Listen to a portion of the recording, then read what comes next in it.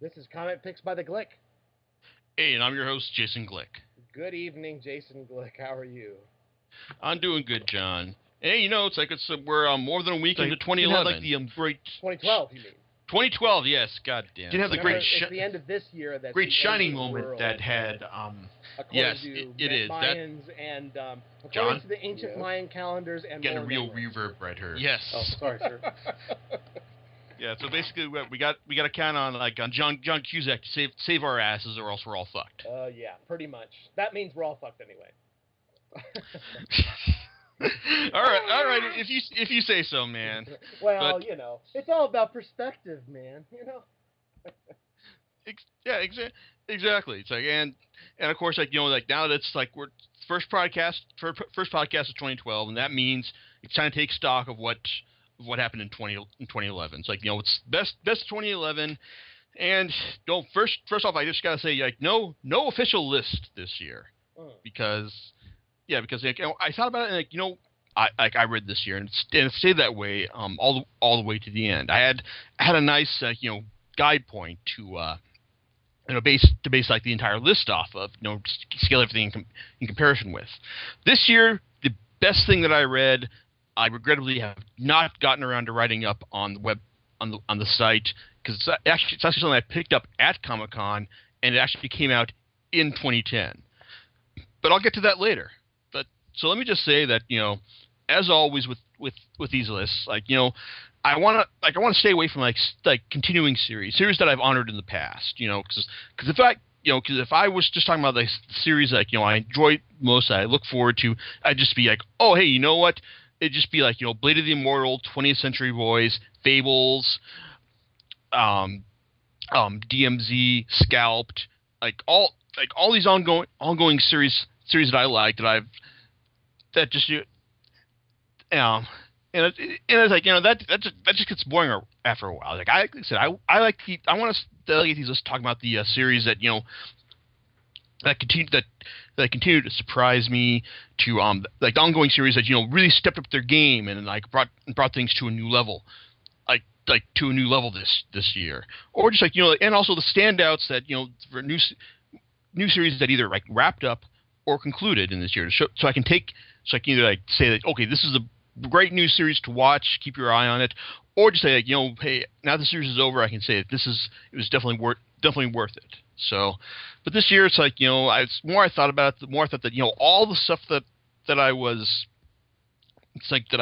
taught, that I was considering for my list, I just couldn't say this is necessarily better than this. I mean, well maybe it was, but what was really the best thing that I read this year? Now, like I said, it was hard.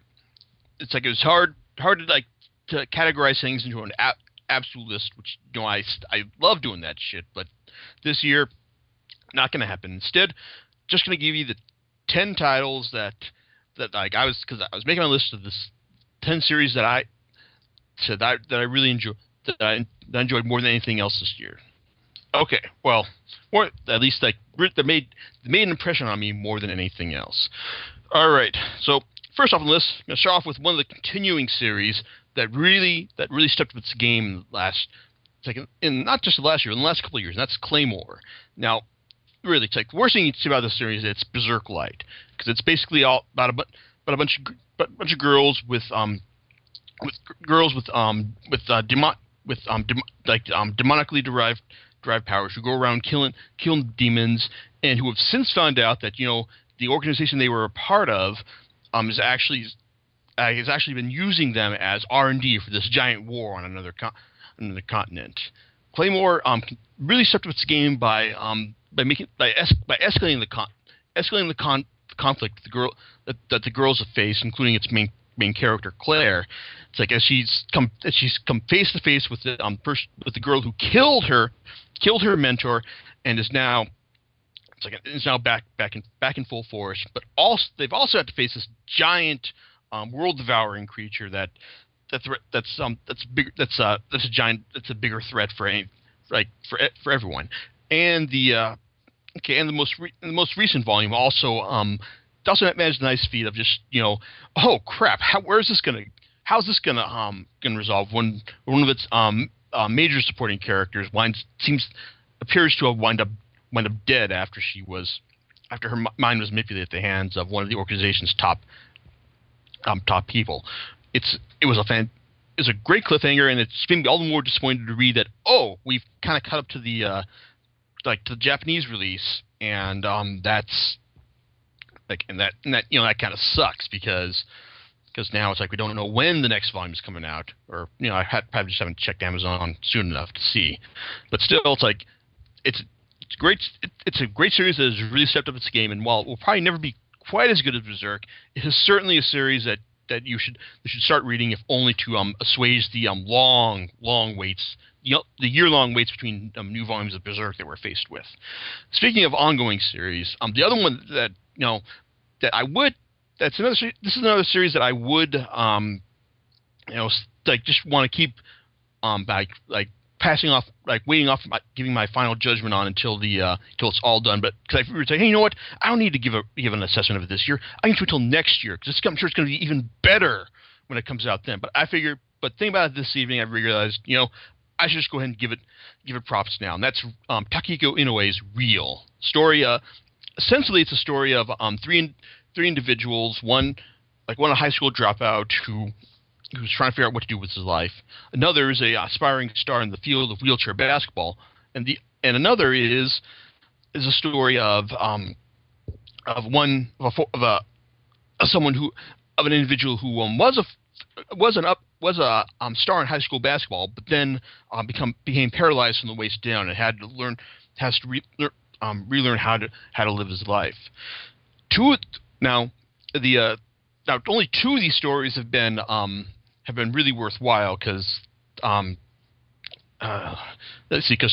the star who is aspiring star of wheelchair basketball, his storyline has kind of fallen by the wayside, but still the stories of Takashi and the other guy, who I can't remember his name off the top of my head right now, the high school dropout, their stories are absolutely compelling. Takahashi's story could have sustained an entire series by itself, and seeing his struggles through rehab.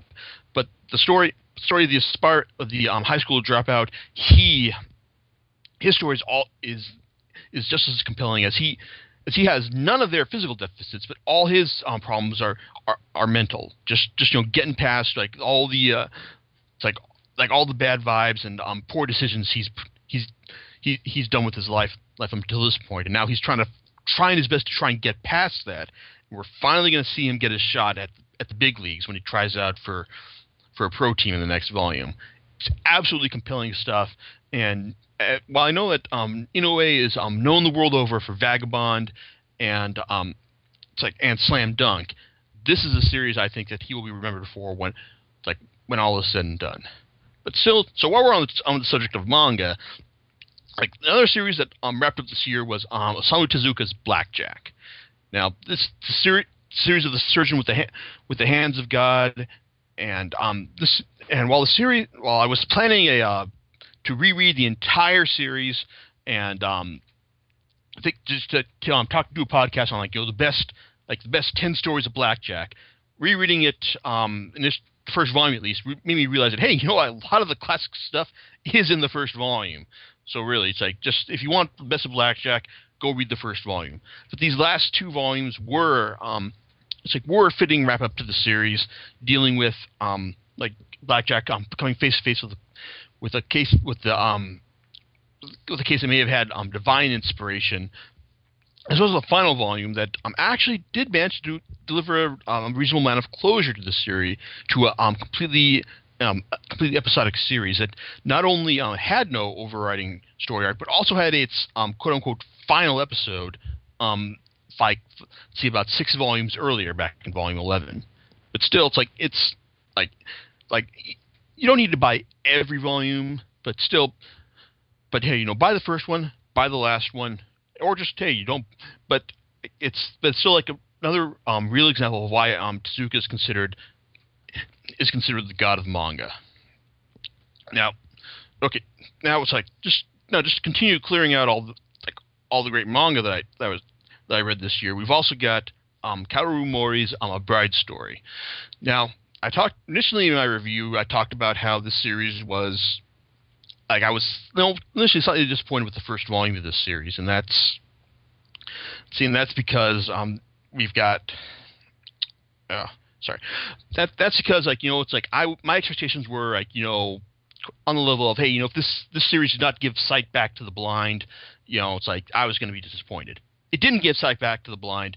I was disappointed, but still that means that it was still a fascinating look into it's like into like the Silk Road, into the Silk era where the Silk Road was the was the main, was where all the action was at, and it tells it tells an interesting story about a bride 20-year-old bride who gets married to a 12-year-old boy in an effort to link families, and the chaos and confusion that results from that. While the bride herself proves to be like a valuable addition to the family, even if she is a bit naive and overprotective, that just makes her more interesting to observe. And even though the series doesn't seem to have quite a direction at first, it does pick things up in the second volume when her family stages its war to come back to bring her back, in order to make peace with a rival clan. So, but still, like this, it actually sets up the second volume also sets up the further adventures of the English researcher who is staying there observing the culture, and it looks like for the volume 3 we're going to be seeing things through his story as well as the life of another bride like in another city. It's like abandoning like all the characters, like the characters that you've built up over the 2 volumes.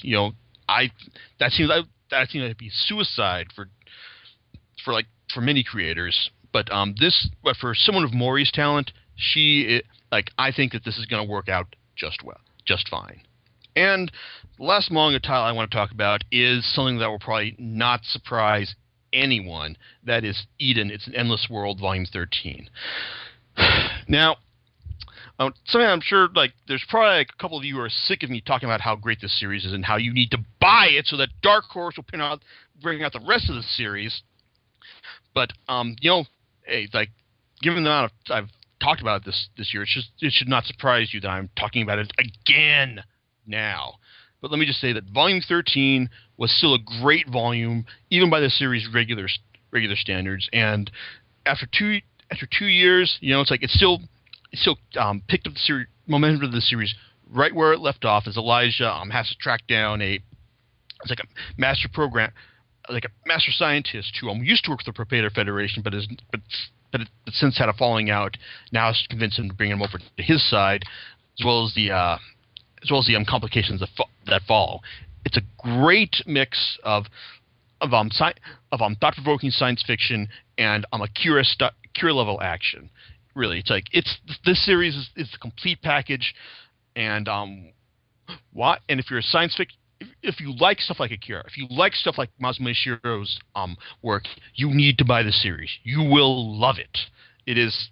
I honestly can't recommend this series enough. It's easily the best science fiction manga being published being serialized right now in America. Yeah, but it's not all about the Japanese right now, because we also got like plenty of Americans who have put out good work in this year as well. Now, and the first I want to talk about is something that I just decided upon to include this list, if for no other reason than to get its author to do more creative-owned work and stop doing so many superheroes. And that would be Brian Michael Bendis and Alex Maleev's Scarlet. It's a story of a girl who is wronged by the police, takes her revenge on the cop, and then starts a social movement to make society stop being so fucked up as a result. It's a fascinating ground level look at at how a revolution starts, and the rise of the Occupy movement has only made the series more relevant, in the past few months. But still, it's also the kind of series that has a level of some snap craft to its dialogue, its art. I mean, as much as I've enjoyed Bendis and Leaves superhero work over the years, this is the kind of series that I'd like to see them be doing more of. And to be honest, like when I saw that they were going to be doing Moon Knight, I thought, what the fuck they're doing that for? This means we're not going to get more Scarlet. Well, shit. But the good news is that Bendis is finally going to wrap up his years-long run with the Avengers, and he's going to be refocusing on his creator-owned titles, which means that the next arc of Scarlet has already begun to be solicited. But this also means we're getting more creator-owned, more work with him and Mark Bagley, and hopefully more of Powers from him and Mike Oeming. But still, it's like I said, I may have put this on the list just to vent my frustrations about like getting Bendis to do more stuff that really matters. But still, it's good work. You should go on buy it, even though it's in hardcover right now. Speaking of, Howard, we're on the subject of creators who are doing good work in the superhero field. We've got Grant Morrison, who it's like anything, like for the past couple of years, anything the man has touched has turned to gold. Particularly his run on Batman, and that was never more true this year than with Volume 3 of Batman and Robin. Batman and Robin Must Die, which featured the climax of his run on the title, which featured not only the Dick Grayson Batman and Damian Wayne as Robin, finally coming face to face with the Joker, but also their rematch with Dr. Hurt, who's also convinced that he is Bruce Wayne's father, Thomas, come back to save Gotham in its time of crisis as Professor Pig unleashes his addictions his addiction plague on the city. The amount of stuff that Morrison manages to cram in this arc is in the 4 issues here is incredible. From the establishment of the threat, from the Joker, from the Joker's introduction to Damian's one with him, Commissioner Gordon's struggles, Dr. Hurt's plans, everything. It seems like this should have been like a 6-issue or even an 8-issue arc, but no, Morris managed to effectively cram everything, seamlessly cram everything he needs into the 4 issues here, and make it look easy. My favorite bit is the part where Professor Pig threatens Six's Dollatrons on them, saying kill Batman and Robin, and I'll give you all the cure you need. And then Dick turns around saying, "You hear that? He's got the cure. Go and get him." And they turn on Professor Pig and said, "It's brilliant. It's a brilliant twist on an old superhero staple." That's what I love about it. And to boot, Morrison also teamed up with artist David Finch for Batman the Return, collected in this volume, to give you the introduction to Batman Incorporated, which basically has Bruce taking Batman to the world stage, giving each installing a Batman in each country as well to fight crime there. It also introduces to his new global level threat, Leviathan. And even though Batman Incorporated has been plagued by delays throughout this year, it's I'm still all for picking up the trade paperback when it's released in the next couple months. Great stuff. Can't wait to read more of it in the next year.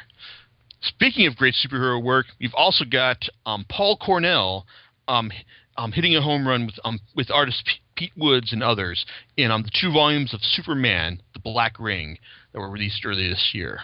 Now, that was I was kind of lukewarm in the first volume, so it just seemed like it was Lex Luthor team up. He's just teaming up with fighting against Mr. Mind, Gorilla Grodd, and all these other. Oh, and also meeting up with Death of the Endless, having him just meet up with all these characters and just doing this thing, and that would have been fun. That would have been entertaining of itself. But then in the second volume, we finally get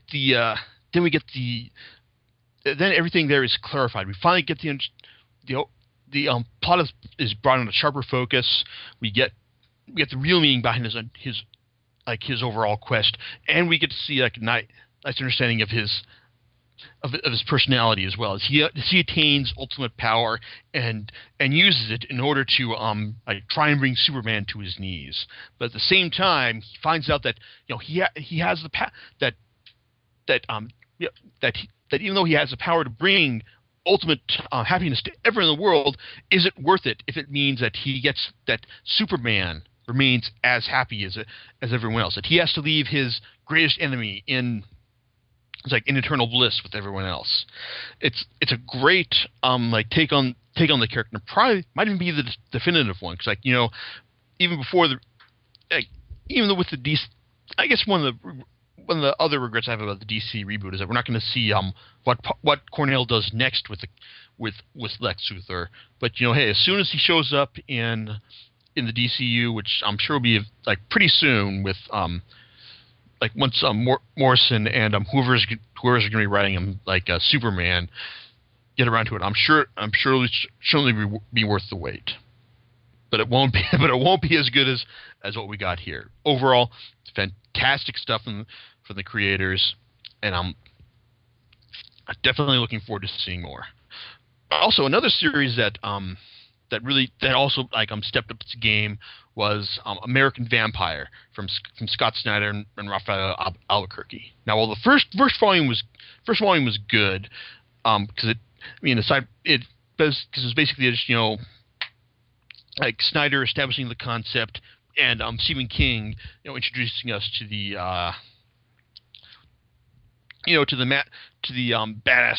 badassery of Vampire Skinner Sweet.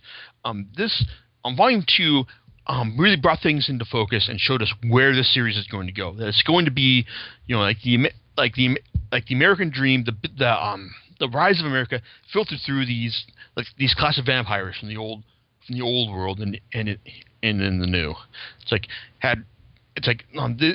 showed us this through the rise of Las Vegas. And the vampire war that took place in there is great.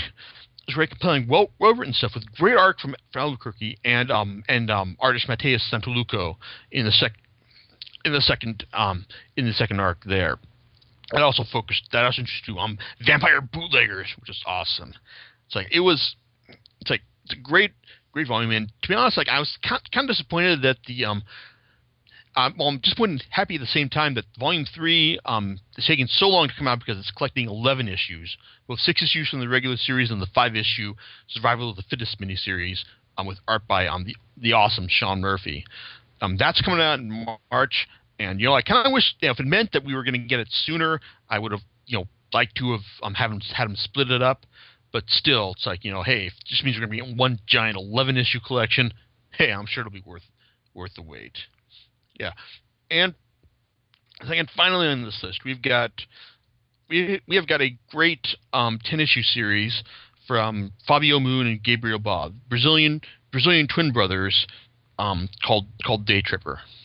Day Tripper is a story of Brás de Oliveira Domingos, the son of a very famous writer, and we're introduced to him and it's a 10-issue series that focuses on 10 particular days in his life.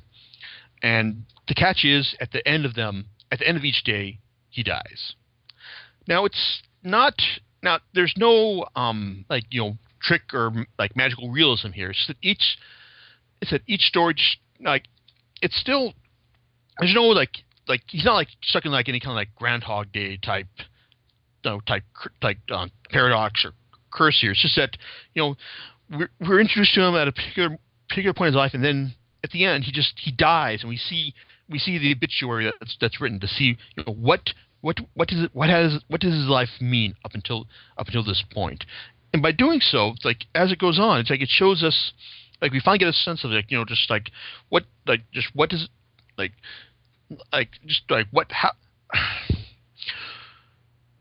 his life, how do you make the measure of a life at any point in it? It's all there's so much potential. Like like sometimes like if you if you die at one point, like sure it could be seen as a disappointment. Like it's so much unfulfilled potential. But yeah, it's like at some point you could also live on and then just not get a chance to realize it and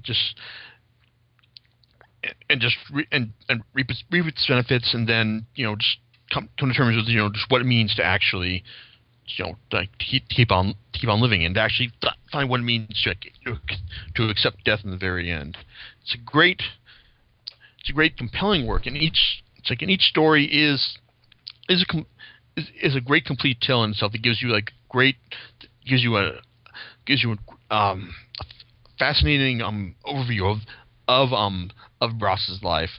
And I have to admit that this is also one of the series that I've loaned to a buddy of mine at work who doesn't normally read comics, but he's a fan of Boone and Baugh, and he really got into this as well. Overall, compelling work.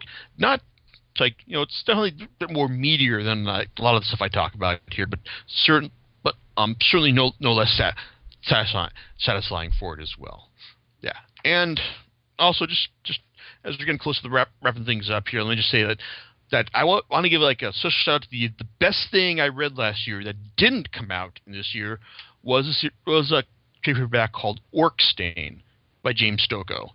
It's a story of an orc with one eye who has a power to see where things break, and finds himself at the center of a power struggle between orc clans as one clan needs to find the Gronch, or the giant penis needed in order to have its head recognized as the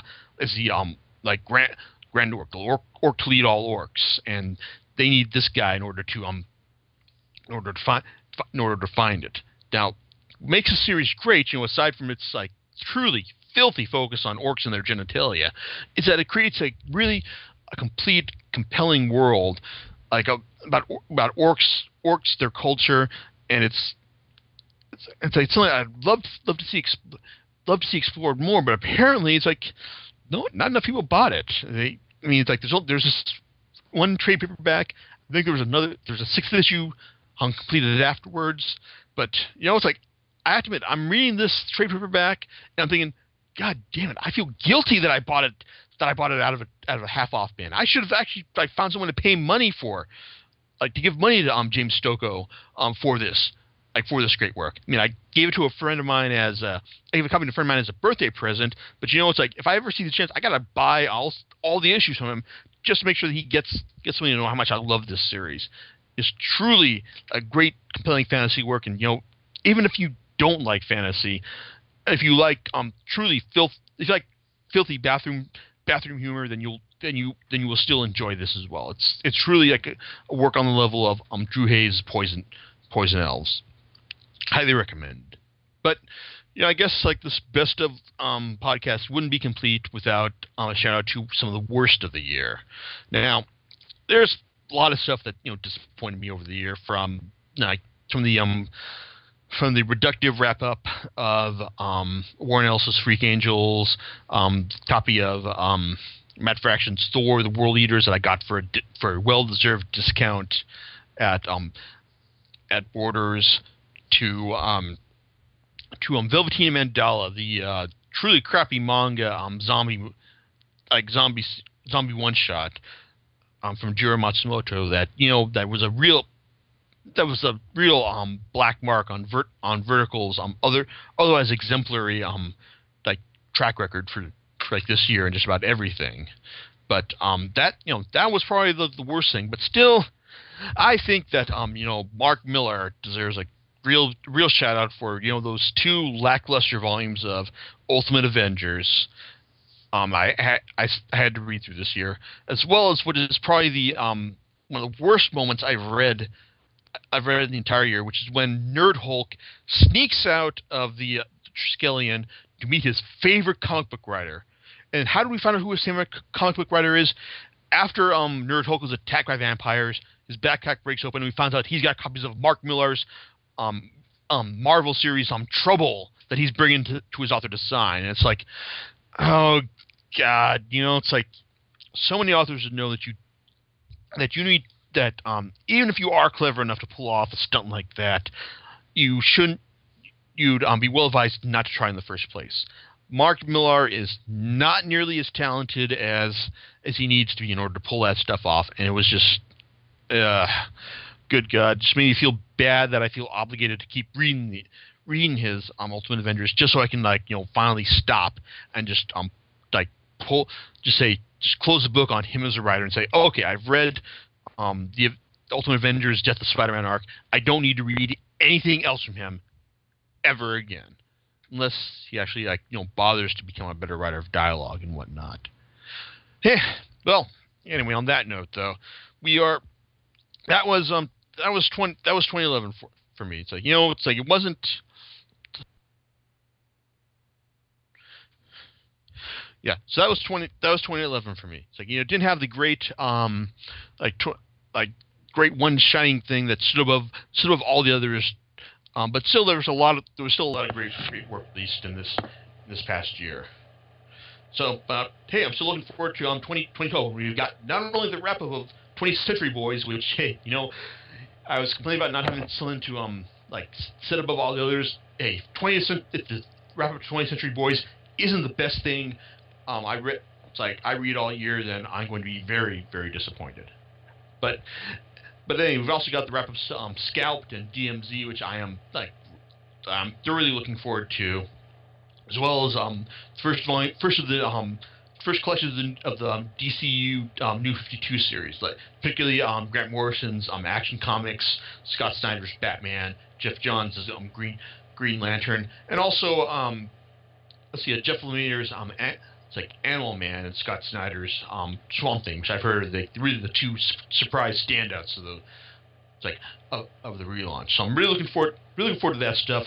Also, of course, more Blade of the Immortal, which is always a good thing, and hopefully we'll get volume 14 of Eden as well.